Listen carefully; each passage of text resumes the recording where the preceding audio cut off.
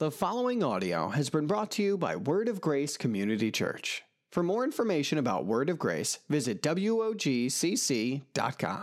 All right, well, let's go ahead and jump into the message today. Let's go over to Hebrews chapter 5, and we're going to look at verse 12. I'm going to teach on discernment as we close our series called Supernatural. Hebrews chapter 5 and verse 12, the writer of Hebrews says this, "For though by this time you ought to be teachers, you need someone to teach you again the basic principles of the oracles of God. You need milk, not solid food. For everyone who lives on milk, he is a child. But solid food is for the mature, for those who have their powers of discernment trained by constant practice to distinguish good from evil." Here in this passage of Scripture, we see this word discernment used, where he said that it's something that is to grow in the life of a believer. That means every one of us who follow Jesus as our Lord and Savior, those of us who have been made new, who have the Holy Spirit living on the inside of us, we should grow as Christians in our ability to discern what is from God, what is not from God, what is emotion and what is the flesh, and what is truly the Holy Spirit, what is something that is right and something that is true and something that's error. There's a lot of good-intentioned people in our world today that are teaching a lot of things and trying to get people to follow a lot of things, but it doesn't matter how sincere they are or how good-hearted they are. If it doesn't line up with the truth of God's Word, it's not right. And we, as people of God, need to be able to tell the difference. Amen? Just because it's popular doesn't mean it's right. Just because it's something that's selling a lot of books or some speaker who's amassed a large following doesn't mean that it's correct. It doesn't mean that it's wrong either, but it doesn't necessarily mean that everything that's said is right. So we have to know how to judge between what is of God and what is not of God. There are going to be times and situations in your life where you will feel led to do something, and you need to know, is this my flesh wanting this because it looks like a good opportunity, and maybe God is trying to warn me away from taking this opportunity, or is it truly an open door from the Lord? Christians should be able to distinguish and tell the difference between what is God and what is not God. There will be situations in your life where you are led to go in certain directions or certain areas where maybe God is presenting a job opportunity or a move, or maybe who to marry, or whether this is the right time to buy this house, or whether this is the right time to do this thing or that thing. And you need to know that God cares about every detail of your life, and He wants you to be led by His Holy Spirit. Amen? He wants you to know what's His voice when He's speaking. And the writer of Hebrews said we need to grow in this area. And if we don't grow in this area, he likens us to someone who should be, by this time, a teacher. But instead, we're still laying some elementary things. He said, when you guys should actually be teachers yourselves. You've heard this enough, is what he's actually trying to communicate here. He said, you've heard it over and over again. You haven't practiced it, and you haven't put it into good use. It's kind of like that baby that never quite got off of that bottle. There's nothing wrong with being a baby Christian when you first get saved, when you're new to the faith. We all go through that experience. We don't come out as a fully mature Christian when we receive Christ. We need to understand some things, grow in some things, learn some things, just like no one gets mad at an infant for wanting a bottle. That's what they should want. That's something that's natural. There is something wrong, however, with a 45-year-old man asking for a bottle. There is something wrong with him wanting his diaper changed, right?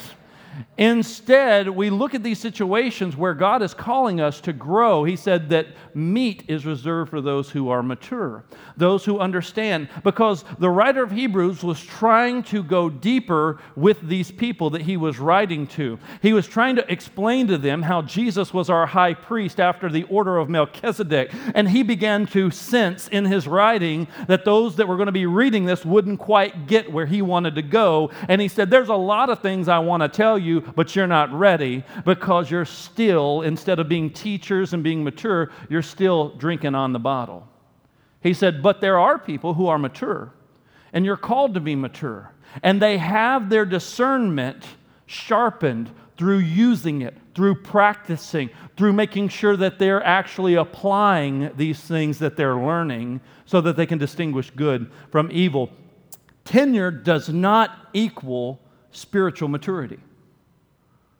Tenure does not equal spiritual maturity. Just because you've been doing something for a long time, that doesn't make you an expert. It just means you've been doing it a really long time. Doesn't mean you're the best at it. Doesn't mean you're great at it. You've just been doing it for a long time. And we've got to get away from this idea that we think because I've been saved 20, 30, 50 years, however long, that I am a spiritually mature Christian. That's not what makes a spiritually mature Christian.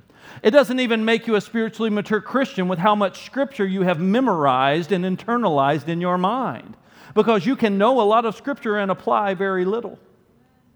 You can have a lot of knowledge and know a lot of good things, and you can know a lot of truth and be so full of truth, but yet there's no application. Pastor Keith told me a story about a bird nest that was at his house that was on the ceiling fan that was on his front porch. He has a nice little wraparound porch, and he has a ceiling fan there, and some robins built a nest. And in that nest, those birds hatched, and it was kind of a fun little science experiment to kind of watch as the mom would fly into the little babies in the nest and feed them. And Pastor Keith's children got to watch this thing happen. And then he told me this story, though, is that when these birds grew up, they all flew away except for one. There was one bird that hung out in the nest. And something interesting happened with this one bird. He kept getting fatter and fatter. And the brothers and sisters of this little baby bird decided it was their responsibility to keep feeding him. Because they wanted him to fly, they wanted him to get out of the nest, they wanted him to do what he was created to do, but he just really liked having a delivery service. And so he would watch these birds fly in one after the other. He said, one after the other, these birds would fly in and feed this fat baby bird that was no longer a baby that kept getting bigger and bigger and bigger. And isn't that a true picture of how we can be as the church if we never apply and do what God created us to do? Is that not a true picture of how here we are sitting in the nest wanting someone to come give us something, and everyone else is taking care of us, and all the meanwhile God's saying, this is not what you were created to do. You need to get out of the nest and fly. You need to use what's been given to you. That food was given to you to strengthen you so you would be able to go and get food on your own and be able to grow on your own. Not just so you can always be spoon-fed. Tenure does not equal spiritual maturity. No more than the size of the bird makes it truly a mature bird. It may be mature physically, but it cannot do what it was created to do. Are you picking up what I'm putting down today? A mature Christian is intentional in their pursuit of knowing God more. And they need to understand three things that they need to grow in, and that is understanding, applying, and sharing. I want you to write down those three things. Understand, apply, and share. If we understand the truth of who God is, then as we understand those things and we come to a realization of who He is, we should then take the next step, which is to apply what we have now understood. So many people, they have a roadblock in between understanding and applying. They'll go, oh, wow, Pastor, that was a great sermon. I've never seen that before. I've never heard that before. Your understanding has been enlightened. Your heart has been stirred to hear something that's excited you. And now you have new information, new revelation, and you're so excited about now what you have come to realize and know or see. And you're like, that spoke right to my heart. But listen, there has to be something that happens after you understand. You have to apply. And once you apply that word and apply that truth, then you begin to gain confidence in who God is. Because you see, once you understand who God is and you apply who He has called you to be, you see that God is for you and not against you. And you begin to see who you are in Christ. And you begin to see positionally who God has made you to be. And then once you begin to live who God has created you to be and be who He has made you to be, then you have the confidence that you need to share with other people that same truth. That confidence comes from, I know who God is and I know who He's made me to be. I can share confidently with someone the message of forgiveness when I have understood it, received it for myself, and then applied it in my own life and with my relationships. Then I can, with confidence, talk to someone else about forgiveness.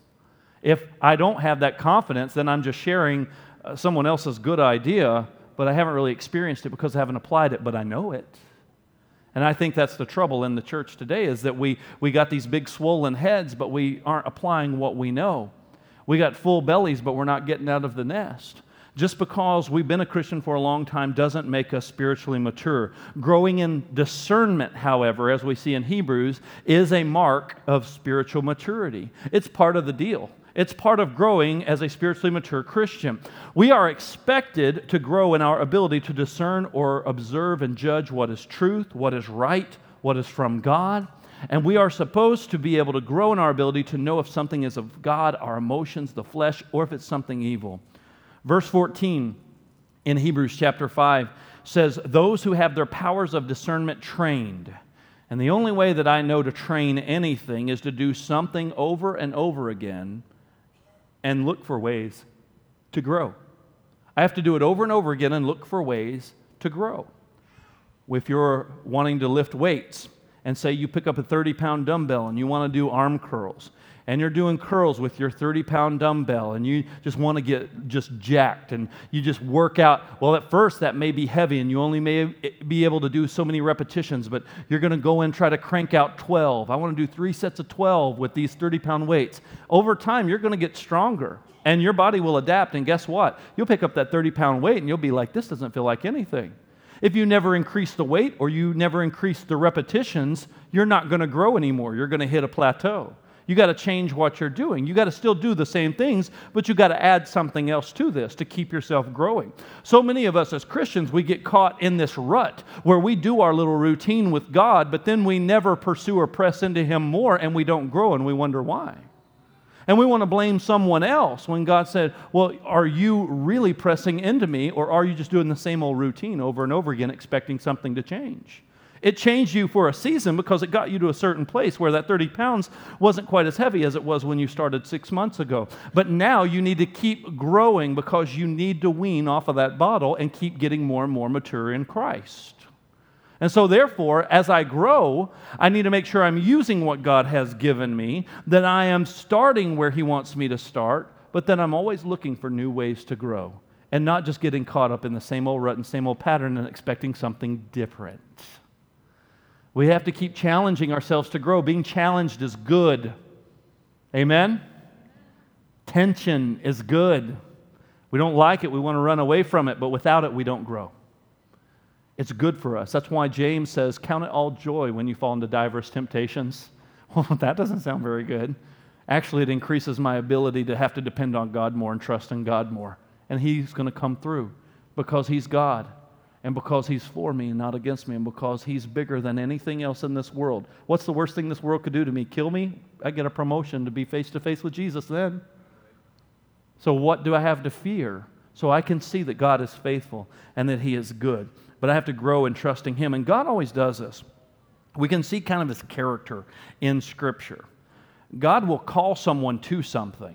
And when He calls them to it, a lot of times they don't just jump right into it when He calls them. You know that when King David, when he was anointed as king over Israel, he was tending to his father's sheep. There was a lot that happened in between him tending his father's sheep, Samuel the prophet anointing him with oil, and him actually sitting on the throne as the king over Israel. There was a lot of stuff that happened in between that. Didn't mean he was any less anointed, he was any less called, he was still God's chosen person, but there were some things that he had to go through, some things that he had to grow through. Just like Jesus even told the parable of the master who gave talents to 3 different people. And the Scripture says he gave them talents each according to his own ability.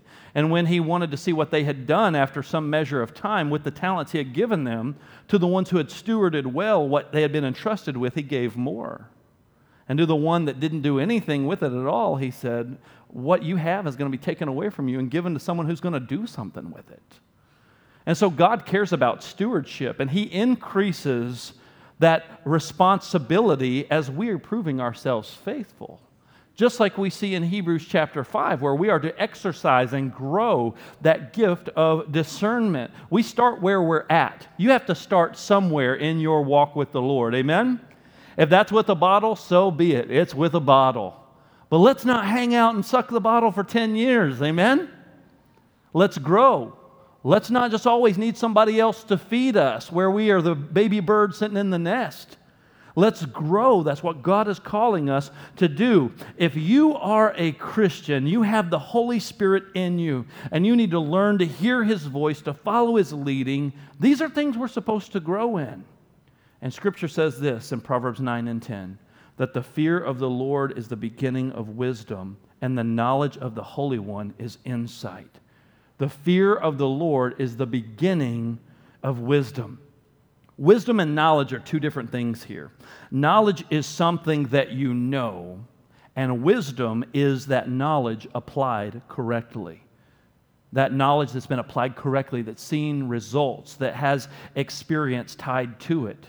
If the fear of the Lord is taking God seriously, taking His holiness seriously, taking His word seriously, and being in awe of serving Him and having that holy reverence and fear, that, folks, is the foundation of wisdom. So what that means is that I cannot begin to correctly apply the knowledge that I have until I start with a healthy fear of the Lord. If the fear of the Lord is beginning of wisdom, that means I can learn all this stuff and get super head smart. But if I don't take God seriously, I don't even have a solid foundation, really, of having any true wisdom. Because the fear of the Lord is where it starts. It's the beginning of wisdom. Think about this for a minute. John, the disciple that Jesus loved, Scripture says, the one who, when Jesus was hanging on the cross, looked at him and said, I want you to take care of my mother. She's now your mother. Take care of Mary. John, the disciple that when Jesus called his inner circle away to go and pray, he was one of the guys in that group. Peter, James, and John.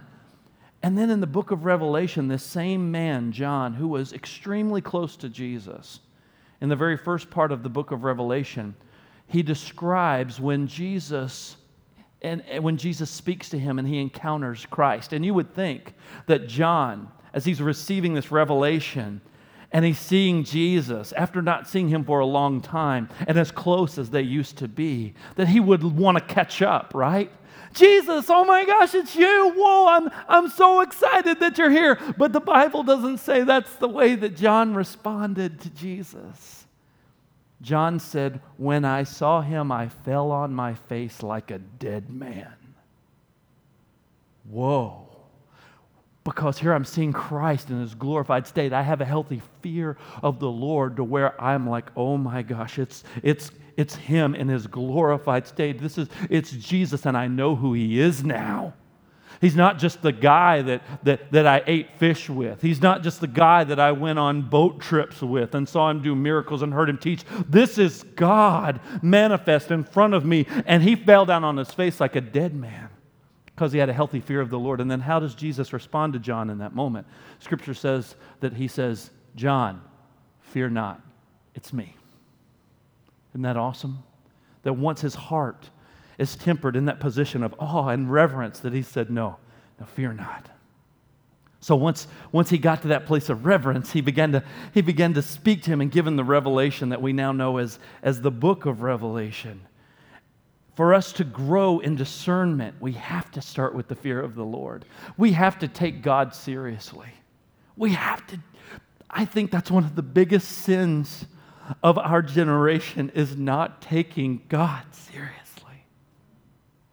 Because we get way too casual with Him, and we forget who it is that we're talking to, and we pray and talk to Him like it's some sort of chore.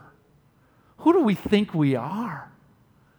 Oh, God, bless this food. I'm really hungry. I want to get this out of the way because I don't want to get sick. Because we think that's what it means to pray over food. Or at night, we'll pray for protection on a trip because we don't want anything bad to happen. There's nothing wrong with those things, but the attitude that we have towards those things sometimes. Even with my children, when I'll pray with them at night, there have been times where I've hit the brakes on our prayer time, and I said, no, kids, we're not going to go any further with our prayer till you guys sit up until we respectfully have a holy reverence of God, because we're talking to the God that spoke, and out of nothing, everything was created because He said a few words. That's who we're talking to right now. And I'll tell my kids, we're talking to the God that if it were not for Him, we would not even have breath in our lungs. Let us not forget that. That's the foundation. That's the starting place of wisdom. For us to grow in discernment, we have to start with the fear of the Lord. And this here that we read, Proverbs 9 and 10, this was a portion of Scripture that was written and read by people in the Old Testament who were not full of the Holy Spirit because the Holy Spirit had not yet come. And they even knew to fear the Lord. So how much more should we, as believers in Christ, full of the Holy Spirit, have a holy fear of the Lord?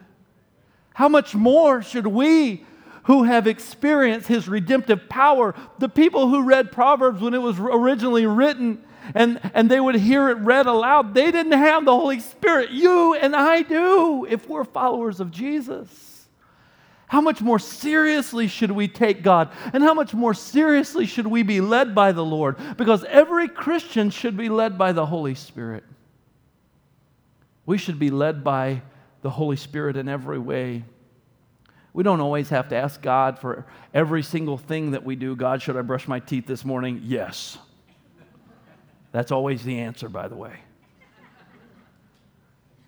But the Holy Spirit, we have common sense, but the Holy Spirit inside of us leads us and guides us.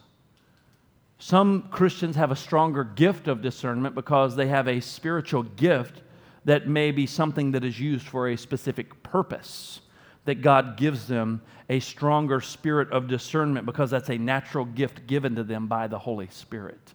I believe my wife has that gift, and I am grateful for that gift. But I also should grow in discernment as well and not just crutch on her giftedness.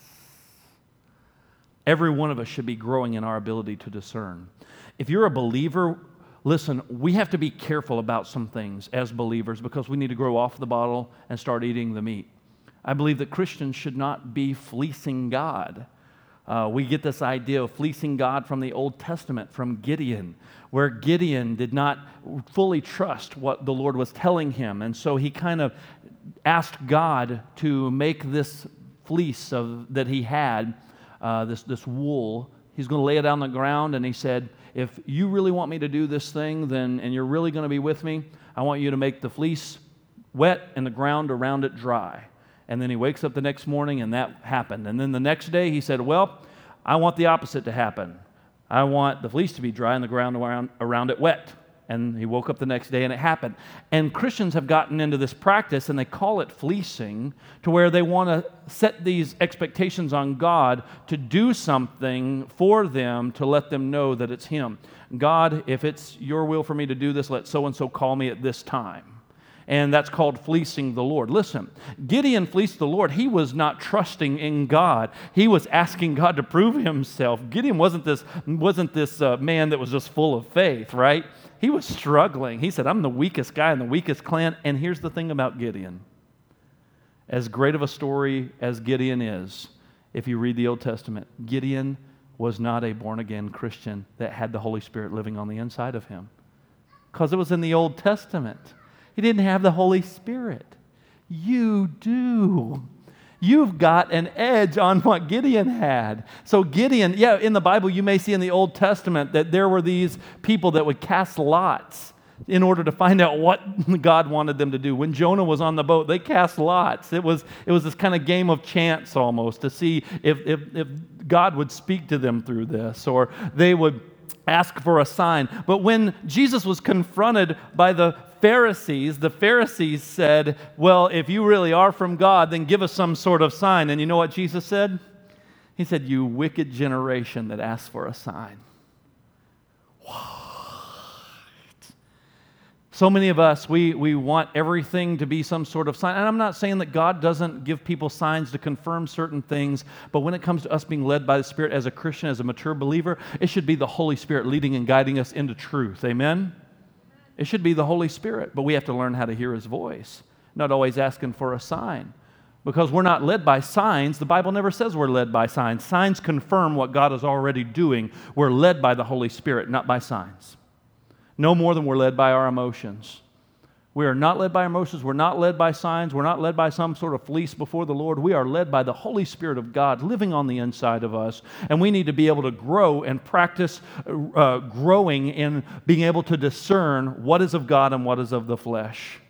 If you're a believer, This should be how we grow. I want to give you some areas to grow in discernment, some practical things to help us to sharpen and exercise that discernment. I want you to write these down.